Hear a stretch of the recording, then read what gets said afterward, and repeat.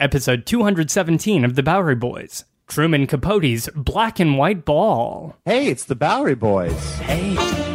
Support for The Bowery Boys is provided by our listeners. Join us for as little as $1 a month by visiting patreon.com/Bowery Boys. Hi there, welcome to the Bowery Boys. This is Greg Young. And this is Tom Myers. And tonight, we're talking a legendary evening of glamour and mystery, which took place 50 years ago on November 28th, 1966. Perhaps the greatest assemblage of famous people to ever take place in New York City in the 20th century. The Black and White Ball, hosted by famed writer and social butterfly, Truman Capote. That's right, 50 years ago, almost to the exact dates. On that night of November 28th, New York and much of the nation turned their attention to 5th Avenue and 59th Street. That rainy night, a long line of limousines stretched up 5th Avenue, slowly making their way through the crowds to the main entrance of the Plaza Hotel. Those celebrities who had stepped out on the red carpet were wearing incredible costumes, custom-made gowns and tuxedos, all in black and white, and wearing masks. They pushed their way through reporters, TV crews, and crowds of wild curiosity seekers who'd been drawn to the hotel to watch this entire spectacle unfold. Every one of them, every costumed attendee who climbed the steps of the plaza had one big thing in common, perhaps the most sought-after accessory of the season. Each one came clutching an invitation to, quote, Mr. Capote's dance. It isn't like they were all just high society, or they were actors, or they were politicians. This was a mix of really the who's who in the United States and some of the most celebrated people abroad. But this party is taking place with an unusual backdrop because, of course, these were the years of the Vietnam War, and the country was experiencing this huge shift in civil rights. So we're taking a moment to focus on this particular party, but keep that context in mind as we discuss it. Well, so you're invited to join us as we head for the plaza and to Mr. Capote's Black and White Ball.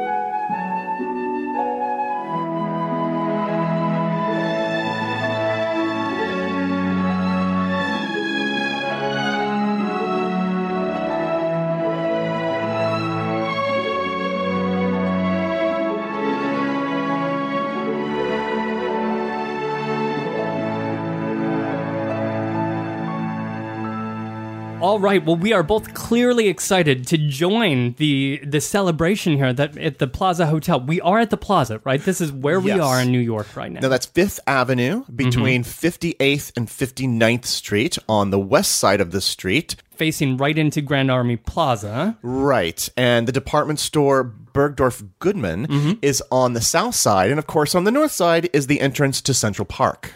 So, Tom, we will be arriving at the Plaza Hotel for the party, but this story starts many, many decades before, and in fact, starts in the South, in New Orleans, Louisiana, on September 30th, 1924, with the birth of Truman Streckfus Persons. Streckfus? Persons? Yes, Streckfus Persons. Those names would pass away and be replaced by Truman Capote. The same person's a different name. Different name, same person, but different... Anyway, let's move on. How did Persons become Capote? Well, he was born in the South in a very troubled family. He was in and out of hotel rooms in different cities. His parents quickly divorced, and eventually in 1930... they deposited him in a town named Monroeville, Alabama, with his mother's relatives. It sounds very pleasant. Did he have friends as a young kid? One of his close friends at this time would be a neighbor girl named Nell Harper Lee.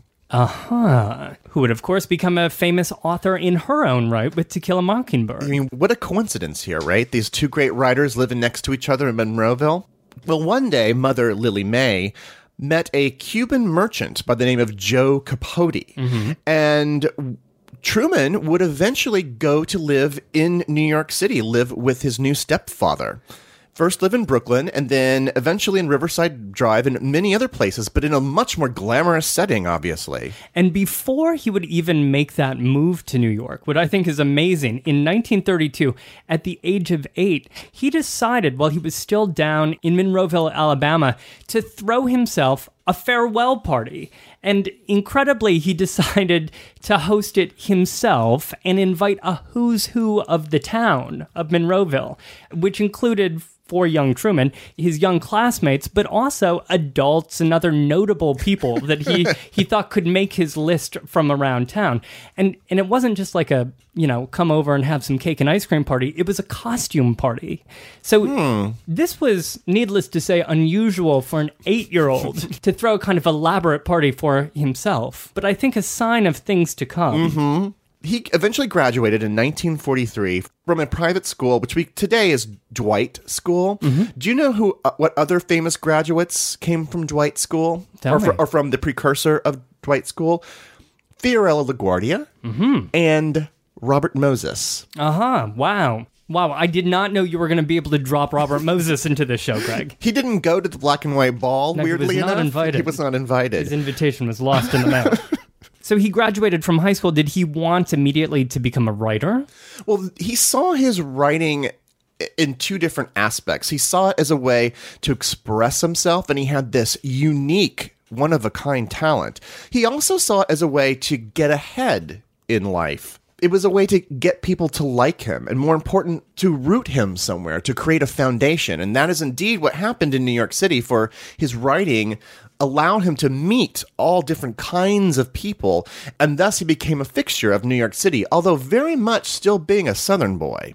Of course, he was also a gay man, and with a larger-than-life personality, lots of charm, and was able to maneuver into the graces of many important people. So he's beginning to maneuver through society and through his writing career already in his early 20s, in the 1940s. Yeah, in the early 1940s, during the war, he was a rather charming piece of gay arm candy on many young socialites as they hopped around to places like the Stork Club or El Morocco. In 1943, he became a copy boy for the art department at The New Yorker, which is a huge job to get for someone his age. But his personality soon overshadowed his work there. And, people in the hallways were kind of mocking him for his effeminate gestures, sometimes questioning what gender he was.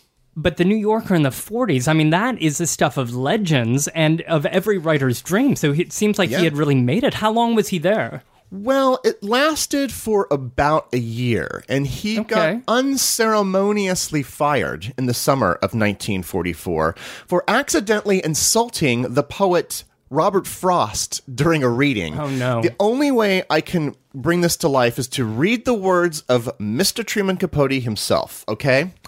Quote, "It just so happened that I was recovering from the flu and still had a very stiff neck. I was sitting on the front row. I bent down to rub my ankle and found I couldn't straighten up again because of my neck. There I was, bent away over with my hand on my ankle. It must have looked as though I had fallen asleep.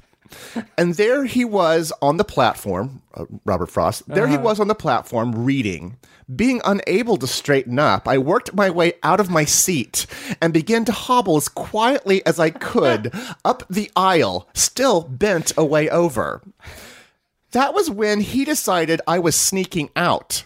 I heard him slam his book. Then he said, 'Well, if that's what the representative of the New Yorker thinks of my reading, I shall stop.'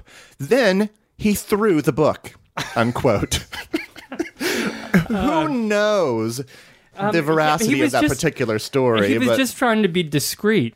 And he was also precocious in other ways. He used to, even on his copy boy's salary, which must have been minimal, order food from 21. He'd get delivery from 21, as one does. Ambitious. Well, you know what? He didn't need the New Yorker. During the late 1940s and into the 50s, Truman Capote was able to foster his talent for short story writing. This is really how he made his name, was short stories. Selling to many different magazines, surprising magazines, actually, like Mademoiselle and Harper's Bazaar. In 1948, he even won the O. Henry Award for the best short story. He was only 25 years old when he won it. It was for a story called Shut a Final Door. For comparison, the very next year, the winner was William Faulkner, who is in his 50s. So this was a big deal. Really, really a big deal. His biographer, Gerard Clark, called him, quote, the literary world's newest lion cub. Because he was just so charming to have around? Yeah, I mean, he had a unique set of qualities that got him both into literary circles for his talent and into social circles for his unique charms. Very enigmatic person by the time he was in his 30s. He was short, little blonde button popping into cocktail parties. Some may have considered him to be a little lapdog of the wealthy, but Truman was smart enough to take full advantage of all of this. In 1948, he published his first novel called Other Voices, Other Rooms, which became a New York Times bestseller. And eventually into the 50s, he would stretch into doing theatrical plays and even screenwriting for films. Have you seen, by the way, the book jacket for this amazing novel? For Other Voices, the original one? Yes. No, I haven't. I'm just going to show it to you, because the back of it, he's reclining back upon a sofa or a fainting couch or something with a seductive look, which was most unusual for books in the late 1940s. Yeah. Well, by the time of this photograph, he had been living in Brooklyn Heights, which in the 1950s, there were a lot of artists, bohemians, wealthy socialites on the fringe living there. He loved Brooklyn so much that he would eventually write a memoir called Brooklyn Heights. His opening statement in that particular book was, quote, I live in Brooklyn by choice, unquote. So this gets us to the mid and late 1950s when I believe he has his first big breakout hit. And these two works are in 1958, Breakfast at Tiffany's, which, of course, spawned a very famous movie with Audrey Hepburn. We have a podcast in our back catalog, believe it or not, on Tiffany's that actually talks a bit about Truman Capote and Breakfast at Tiffany's. The following year, he began work on another book that was quite different from Breakfast at Tiffany's, inspired by a New York Times article on the brutal murder of a family in Holcomb, Kansas. That book would eventually become In Cold Blood. Now, the story of this crime and Truman's devotion to it would actually inspire films like Capote. The case would not be closed, and the men would not be convicted and then finally executed until April of 1965. So this was really like a 6-year project for him, and one that was really gut-wrenching, during which he lived part of his time out in Holcomb, Kansas. He was very much affected by his experience out there, but at the same time, he wasn't in Kansas for 6 years. He was in Kansas and New York. It's interesting that he was leading a kind of double life, spending time with these criminals and also good Midwestern folk. Then he'd head back east and, hang out with the literati and the society folk, or head off to Europe. So he had this very unusual dual life happening. He was uniquely qualified to be able to live this kind of life. Right, which is amazing to think about this guy who, again, was quite effeminate and unusual. And he knew that he had a sort of off-putting effect on people, but he was able to use his powers to charm people and bring them over to his side. And so as a result, this book, In Cold Blood, when it came out in early 1966, transformed nonfiction writing. It's one of the most influential nonfiction books of the 20th century. He called it his nonfiction novel. So he was using his skills as a novelist, but combining it with journalistic practices. And it was a sensation when it came out in January of 1966. I wonder if it would have been a little bit like when Serial, the podcast Serial, came out. And we were all just sort of stunned and floored by the format. And it felt kind of like a game changer. So where in New York was he living by the time of the publication? Well, in June of 1965, when he had finished writing In Cold Blood, Truman bought a 5-room apartment on the 22nd floor of the newest and trendiest apartment building in the city, United Nations Plaza, which is still there, right? It's a glassy, modern sort of twin structure. And this was the new hip place to live. And he lived here in 1965, got to know all of his neighbors. It became kind of the place to live. Super mod. So it seems like his mind has been in a very serious place here for many, many years. Right. How exactly did an idea for a lavish masquerade ball come to be? Well, remember that he did throw a costume ball when he was 8 years old. So it seems like it was always sort of there in the back of his head. But like you say, he had been in a very dark, intense place for 6 years writing this. So one of the prominent theories about how this all came about was that he worked so hard on this intense and dark subject that when it was finally finished in 1965, he looked for ways to re-enter the world of the living. He was looking for a way to celebrate. And also, at about this time, in the mid-60s, the ball was all the rage. There were balls for everything. There were all kinds of society balls. Mm-hmm. And so people were very accustomed to going to the New York ballrooms for charity balls. You know, a private party ball like the one that he would throw was unusual because it was not... He wasn't conceiving a charity ball. You couldn't buy tickets to it. Right. It wasn't benefiting anything but perhaps his own social ambitions. But there was something also ironic that he decided to throw a ball to commemorate, the completion of this big work and its success. And the fact that by this time he had assembled as his own personal friends the sort of who's who of celebrity in the world from all these different worlds. Mm-hmm. And he wanted to bring them together and was going to force them to hide their faces. Perhaps their most important assets he wanted to conceal for his own sort of delight. So I'd mentioned that he had been party hopping, lounge hopping with a bunch of debutantes in his 20s, but now here he is. I think you called him arm candy. Gay arm candy. I guess he's upgraded to a significantly different class of companion. Yes, he was doing less of the lounge circuit at this point in his career and more of the upscale lunch and dinner party circuit and hanging out much more with sort of great dames of a certain age. These were refined and elegant ladies from high society who he referred to as his swans. These women were wealthy, they were at the top of society, they were beautiful and intelligent and elegant, and Truman set out to be their best friends. And they all presumably were married, and so did their husbands mind that they were gallivanting with this jaunty fellow, Capote? Well, remember that he was very obviously gay, so he didn't really present any real threat romantically, right, to these husbands. And in fact, he kind of served the husbands as well because Truman was becoming so famous himself and acclaimed as an author that he could actually help elevate the social status as well of the couple. It was like a win-win situation. His glitter was rubbing off on them. Right. And actually, in the case of at least one of these husbands, he became a trusted confidant as well, and in some cases helped set up affairs for the husbands while even becoming best friends of the wives. Complicated. So who are a few of these swans in his pond of socialites? Well, there were many beautiful swans in Truman's pond, but we're really just going to focus on two right now. We're going to focus on Babe Paley and Katharine Graham. Babe, he met in 1959. She was very beautiful, and she had two beautiful sisters as well, who also married very well. Her sister Betsy married Franklin Roosevelt's son James before divorcing him and then remarrying the millionaire Jock Whitney. And her other sister, Minnie, married Vincent Astor, but when that, didn't really work out so well, she got bored with him and set him up to marry Brooke Marshall, who would become Brooke Astor.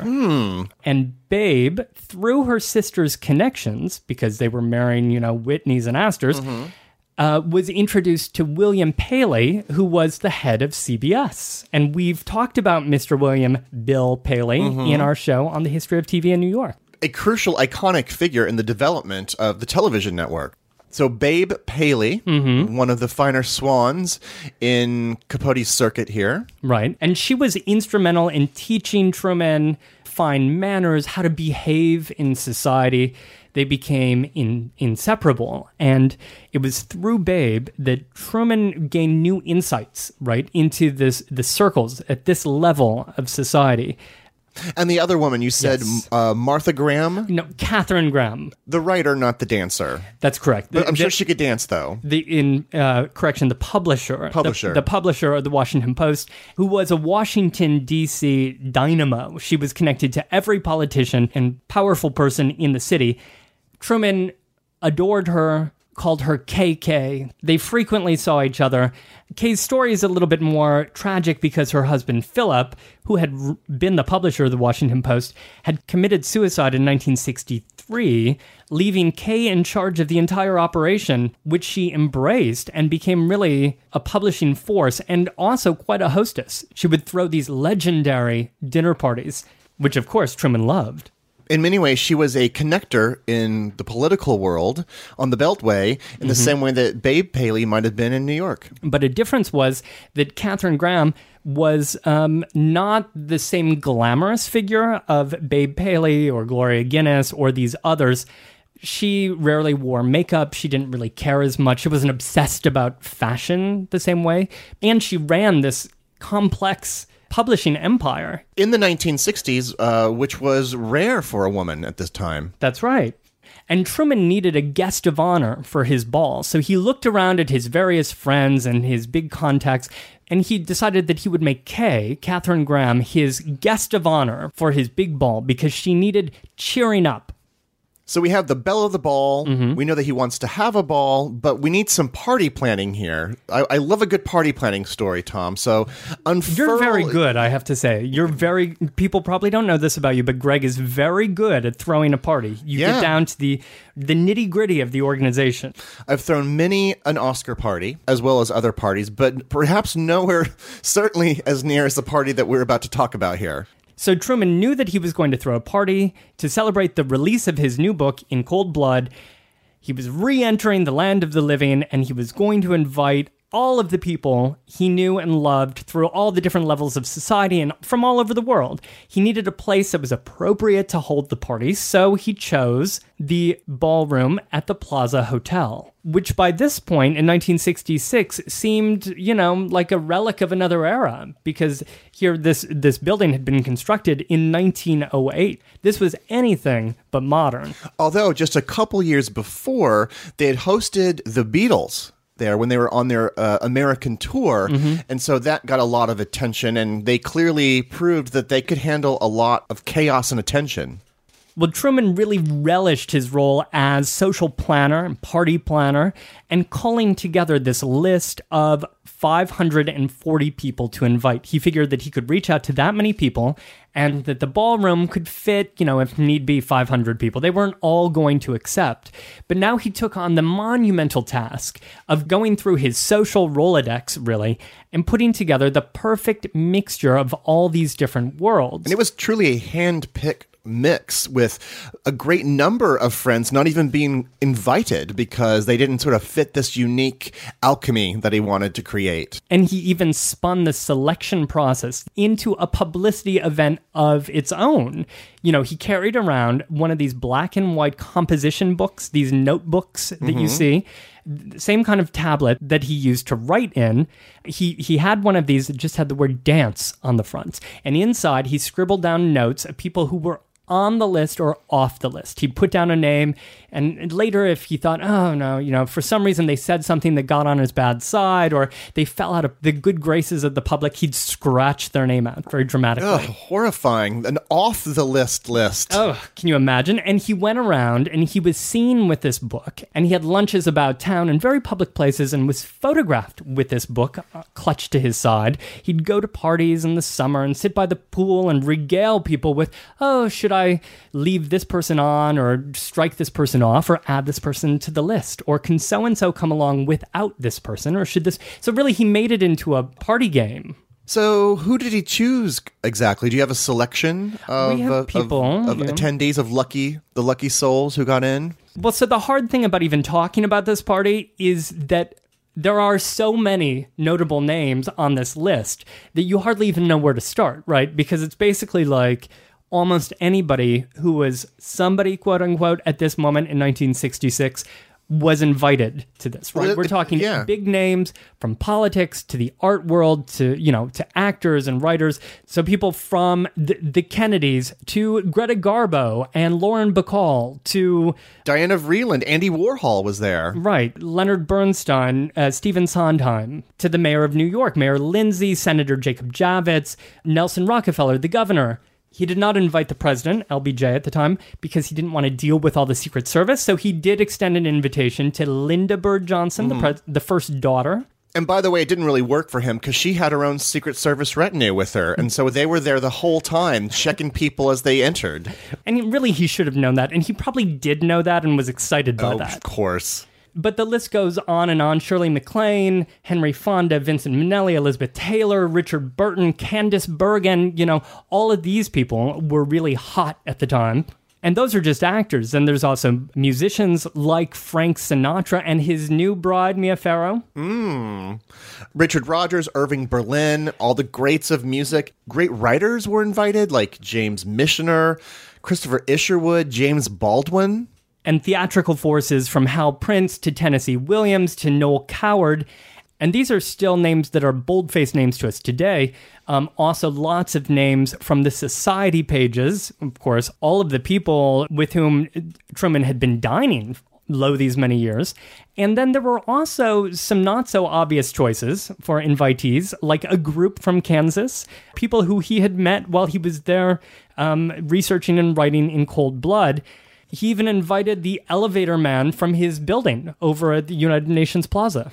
A real hodgepodge, if you will. These were all people who were invited, although a key to the whole success of this, to the PR success of this, was that this list was top secret. Just as he had made his selection of his list a secret, he didn't tell anybody else who was invited. So he wanted to keep everybody in town guessing, even once the invitations had been sent out in early October of 1966. That even was a story. Newspapers were writing about, well, have you received your invitation? Has it arrived in the mail? Is it lost in the mail? Have you not been invited?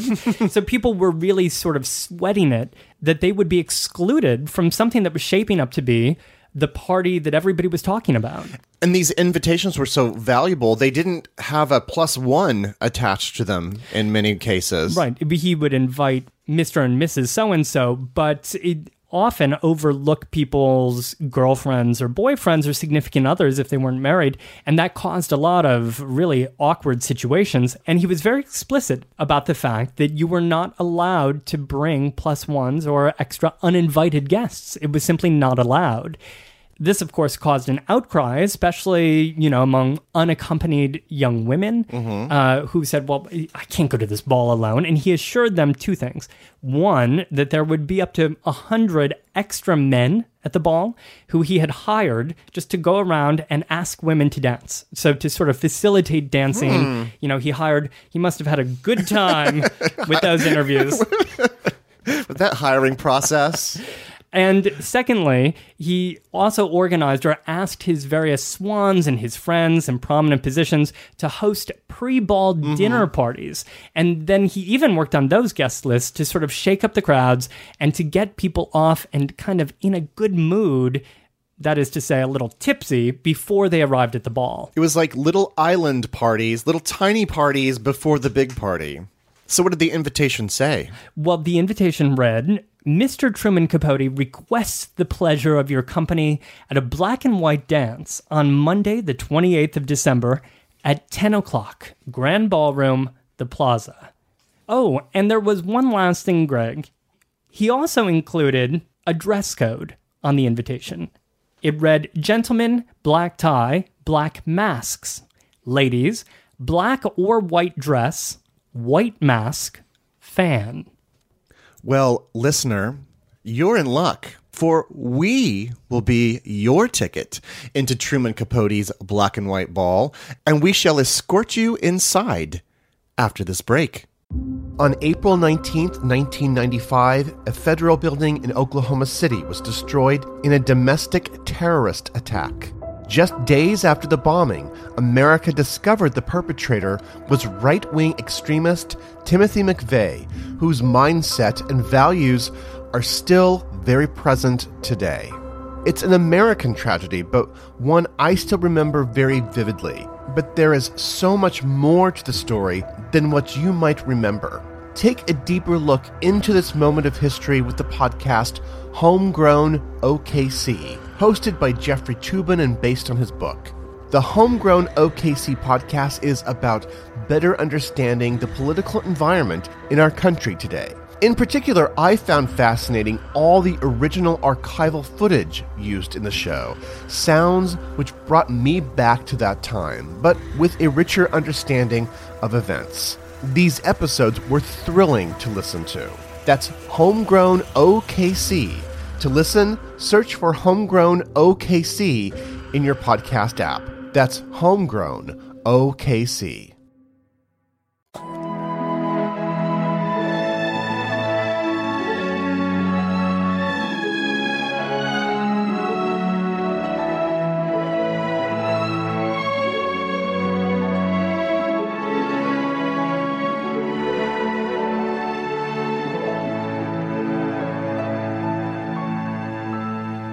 So it's the morning of Monday, November 28th, 1966.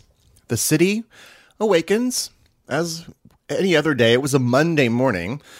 Over 99% of New Yorkers, I would even say 99.9% of New Yorkers, went about their day as normal. The top story in the city was actually a smog crisis. There was a historic pollution incident that had occurred the prior week, and that made New York look like it was engulfed in clouds. It's very sinister and disgusting. But a select few that morning woke up in a flurry of activity, their entire day consumed with the preparation for Truman Capote's ball that very evening. Now, down on Fifth Avenue, exclusive salons like Vidal Sassoon and all the hat makers, the millineries, and cosmetic artists were frantically racing around to satisfy their wealthy and connected clients. Like Adolfo and Halston? Yeah, Halston actually made dozens of masks. So if you wanted to get a mask, and I guess everybody needed to get a mask, you went to a hat maker. They were also mask makers. Right.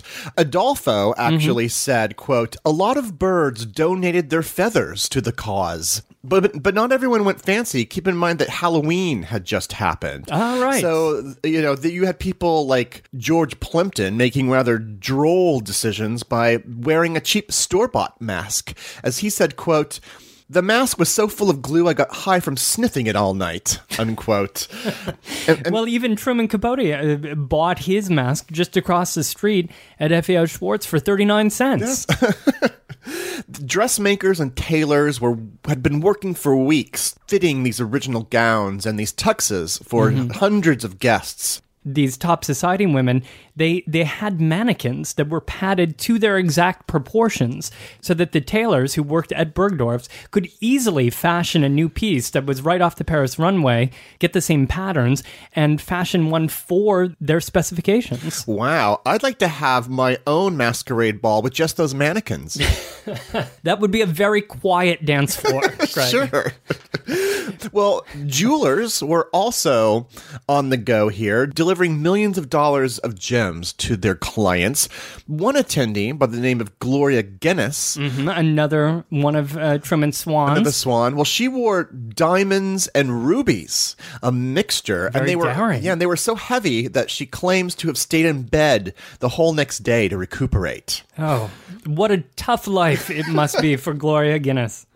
Well, by the late afternoon, crowds were gathering outside the party's location here at the plaza, standing behind these partitions as radio reporters were broadcasting live right from there, from Grand Army Plaza. Traffic was all clogged up around this area of Fifth Avenue and all along those streets in the 50s. I mean, could you imagine these kinds of traffic headaches around that area today? In the 50s on Fifth Avenue, they wouldn't do that. Mr. Capote himself had already checked in to the plaza, as had Ms. Graham. She had her own separate room, and they were planning on having a light dinner, just the two of them. They were just going to order in, and how fabulous that they were actually staying there, because of course they had their own places in town, but no, they had to have their own suites for the evening. No, naturally. Well, guests were arriving from all over the world. Many, like Frank Sinatra and Mia Farrow, had flown in the night before, but you even had others, more exotic guests, like the Maharaja from Jaipur, who had just landed that day and hurried to a hotel room to change. How glamorous and exotic. Of course Truman was friends with the Maharaja. Oh, it gets better. Just you wait. As you had mentioned earlier, the party guests would actually gather at private dinner parties. I read 15 in one place, 18 in another place. But 18 different parties. Different parties. Just to kind of relax them.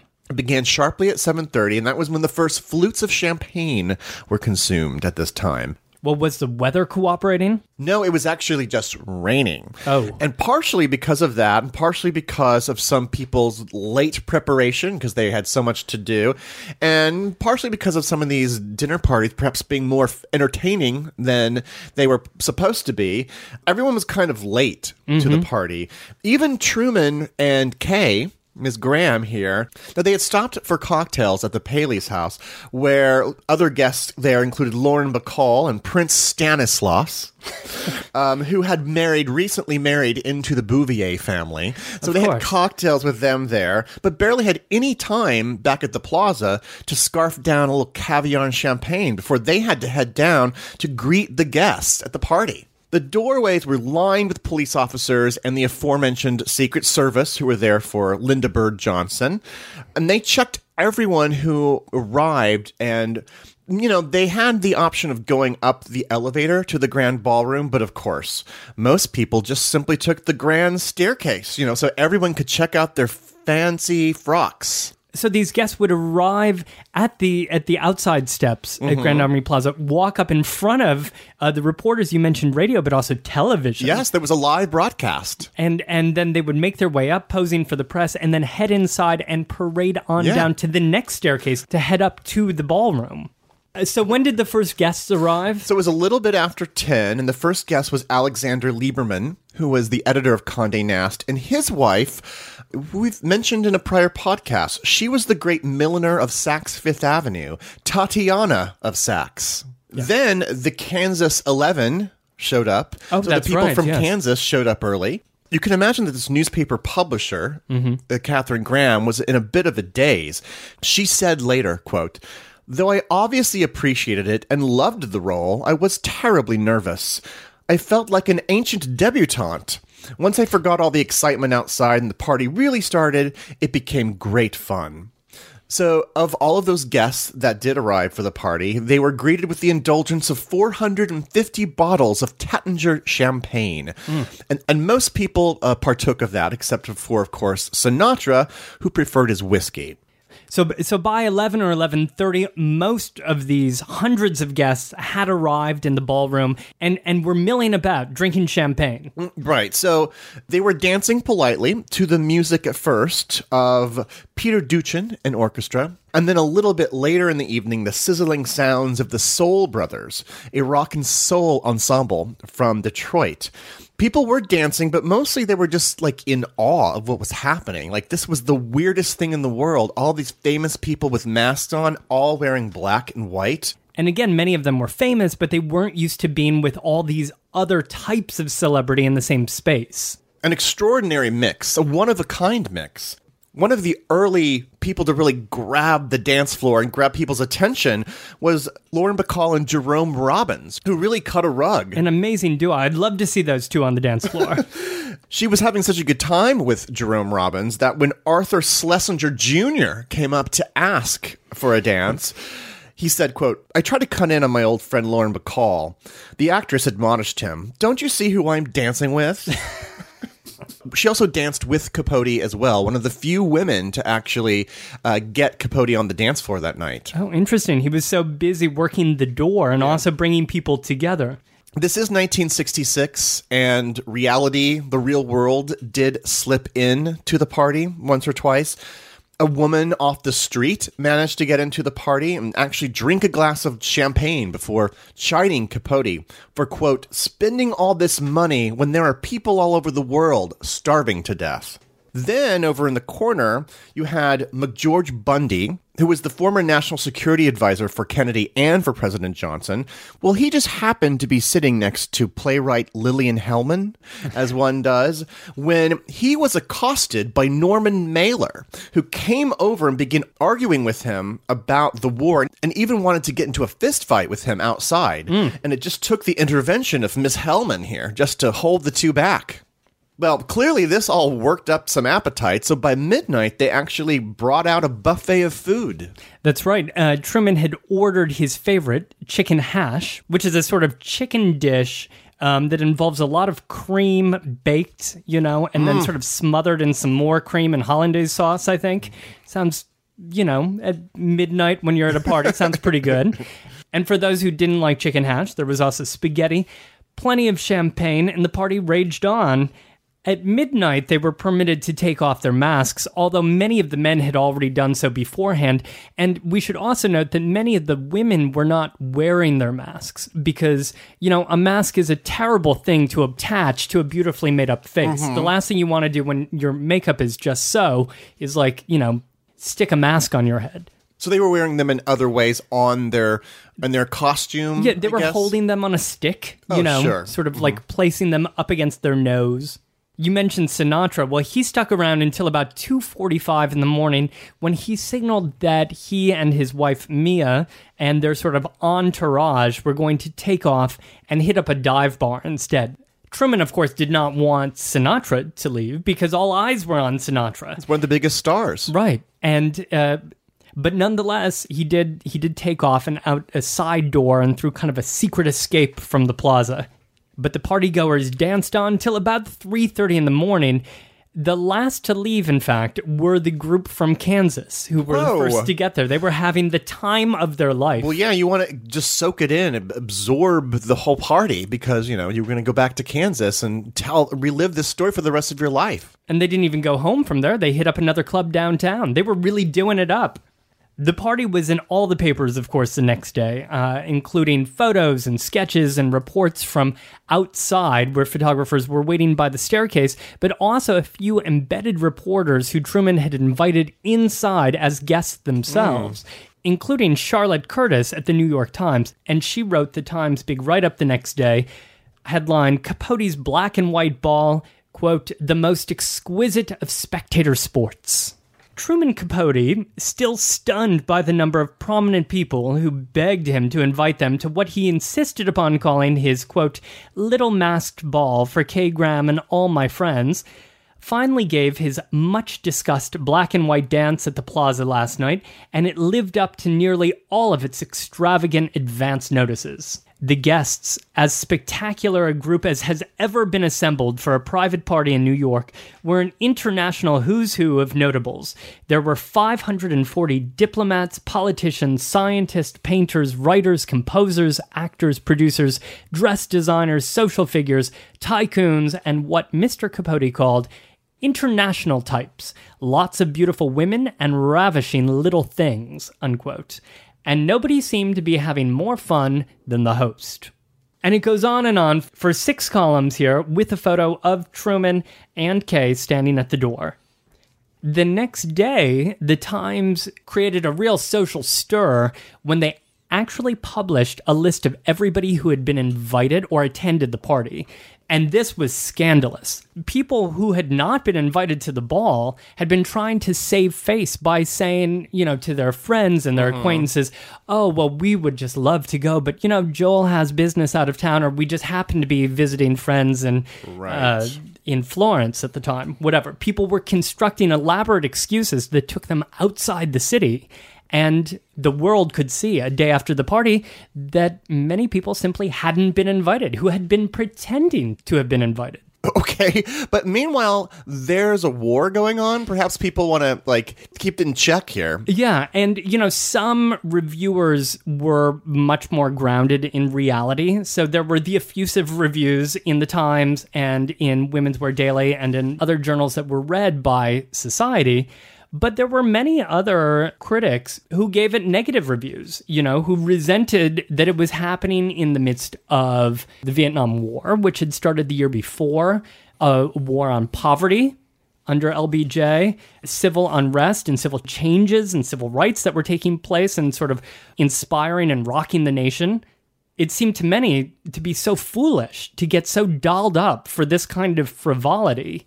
And many of these critics, including Pete Hamill, writing over at the New York Post, pointed to another element that disturbed them, and this was perhaps the easiest critique of all. The general question of propriety in the first place. Was it proper to be throwing this party that they were calling the party of the century in order to celebrate the murder of an entire family in Kansas? Could anything be more out of touch than society's most elite frolicking around and celebrating this literary achievement, what they saw as this very notable occasion? Because it seems like it was never just about Katharine Graham, who was the quote-unquote guest of honor. It was always about Capote, and he was lapping up the success of this book, which had a very disturbing content. Right. From the invitation to all the press coverage, it was very clear that this was Mr. Capote's party. But then again, Mr. Capote dismissed a lot of these criticisms as just being lodged at him from people who hadn't been invited to his party. Of course. So here, post-party, how did the rest of Capote's career go? Well, it seems like this was really the pinnacle of his career and really of his life. Things took a sadder turn after the party for Truman. He started drinking more. He struggled with drugs over the years. And while even he was working on his next great novel, he was eventually accused of betraying some of these friendships that he had so carefully cultivated in the first place, that made this party possible in the first place. And I don't think you can argue with that when you read some of these stories of former friends that he kind of turned his back on. Well, probably most notably in 1975, he published La Côte Basque, which was a very thinly veiled story basically of Bill and Babe Paley and of their relationship in their most intimate details that really only Truman could have known. Here he was, 9 years after the party, betraying his best friend, Babe Paley. That came out in 1975, and Babe never forgave Truman for that. And not only her, but most of the rest of high society completely abandoned Truman.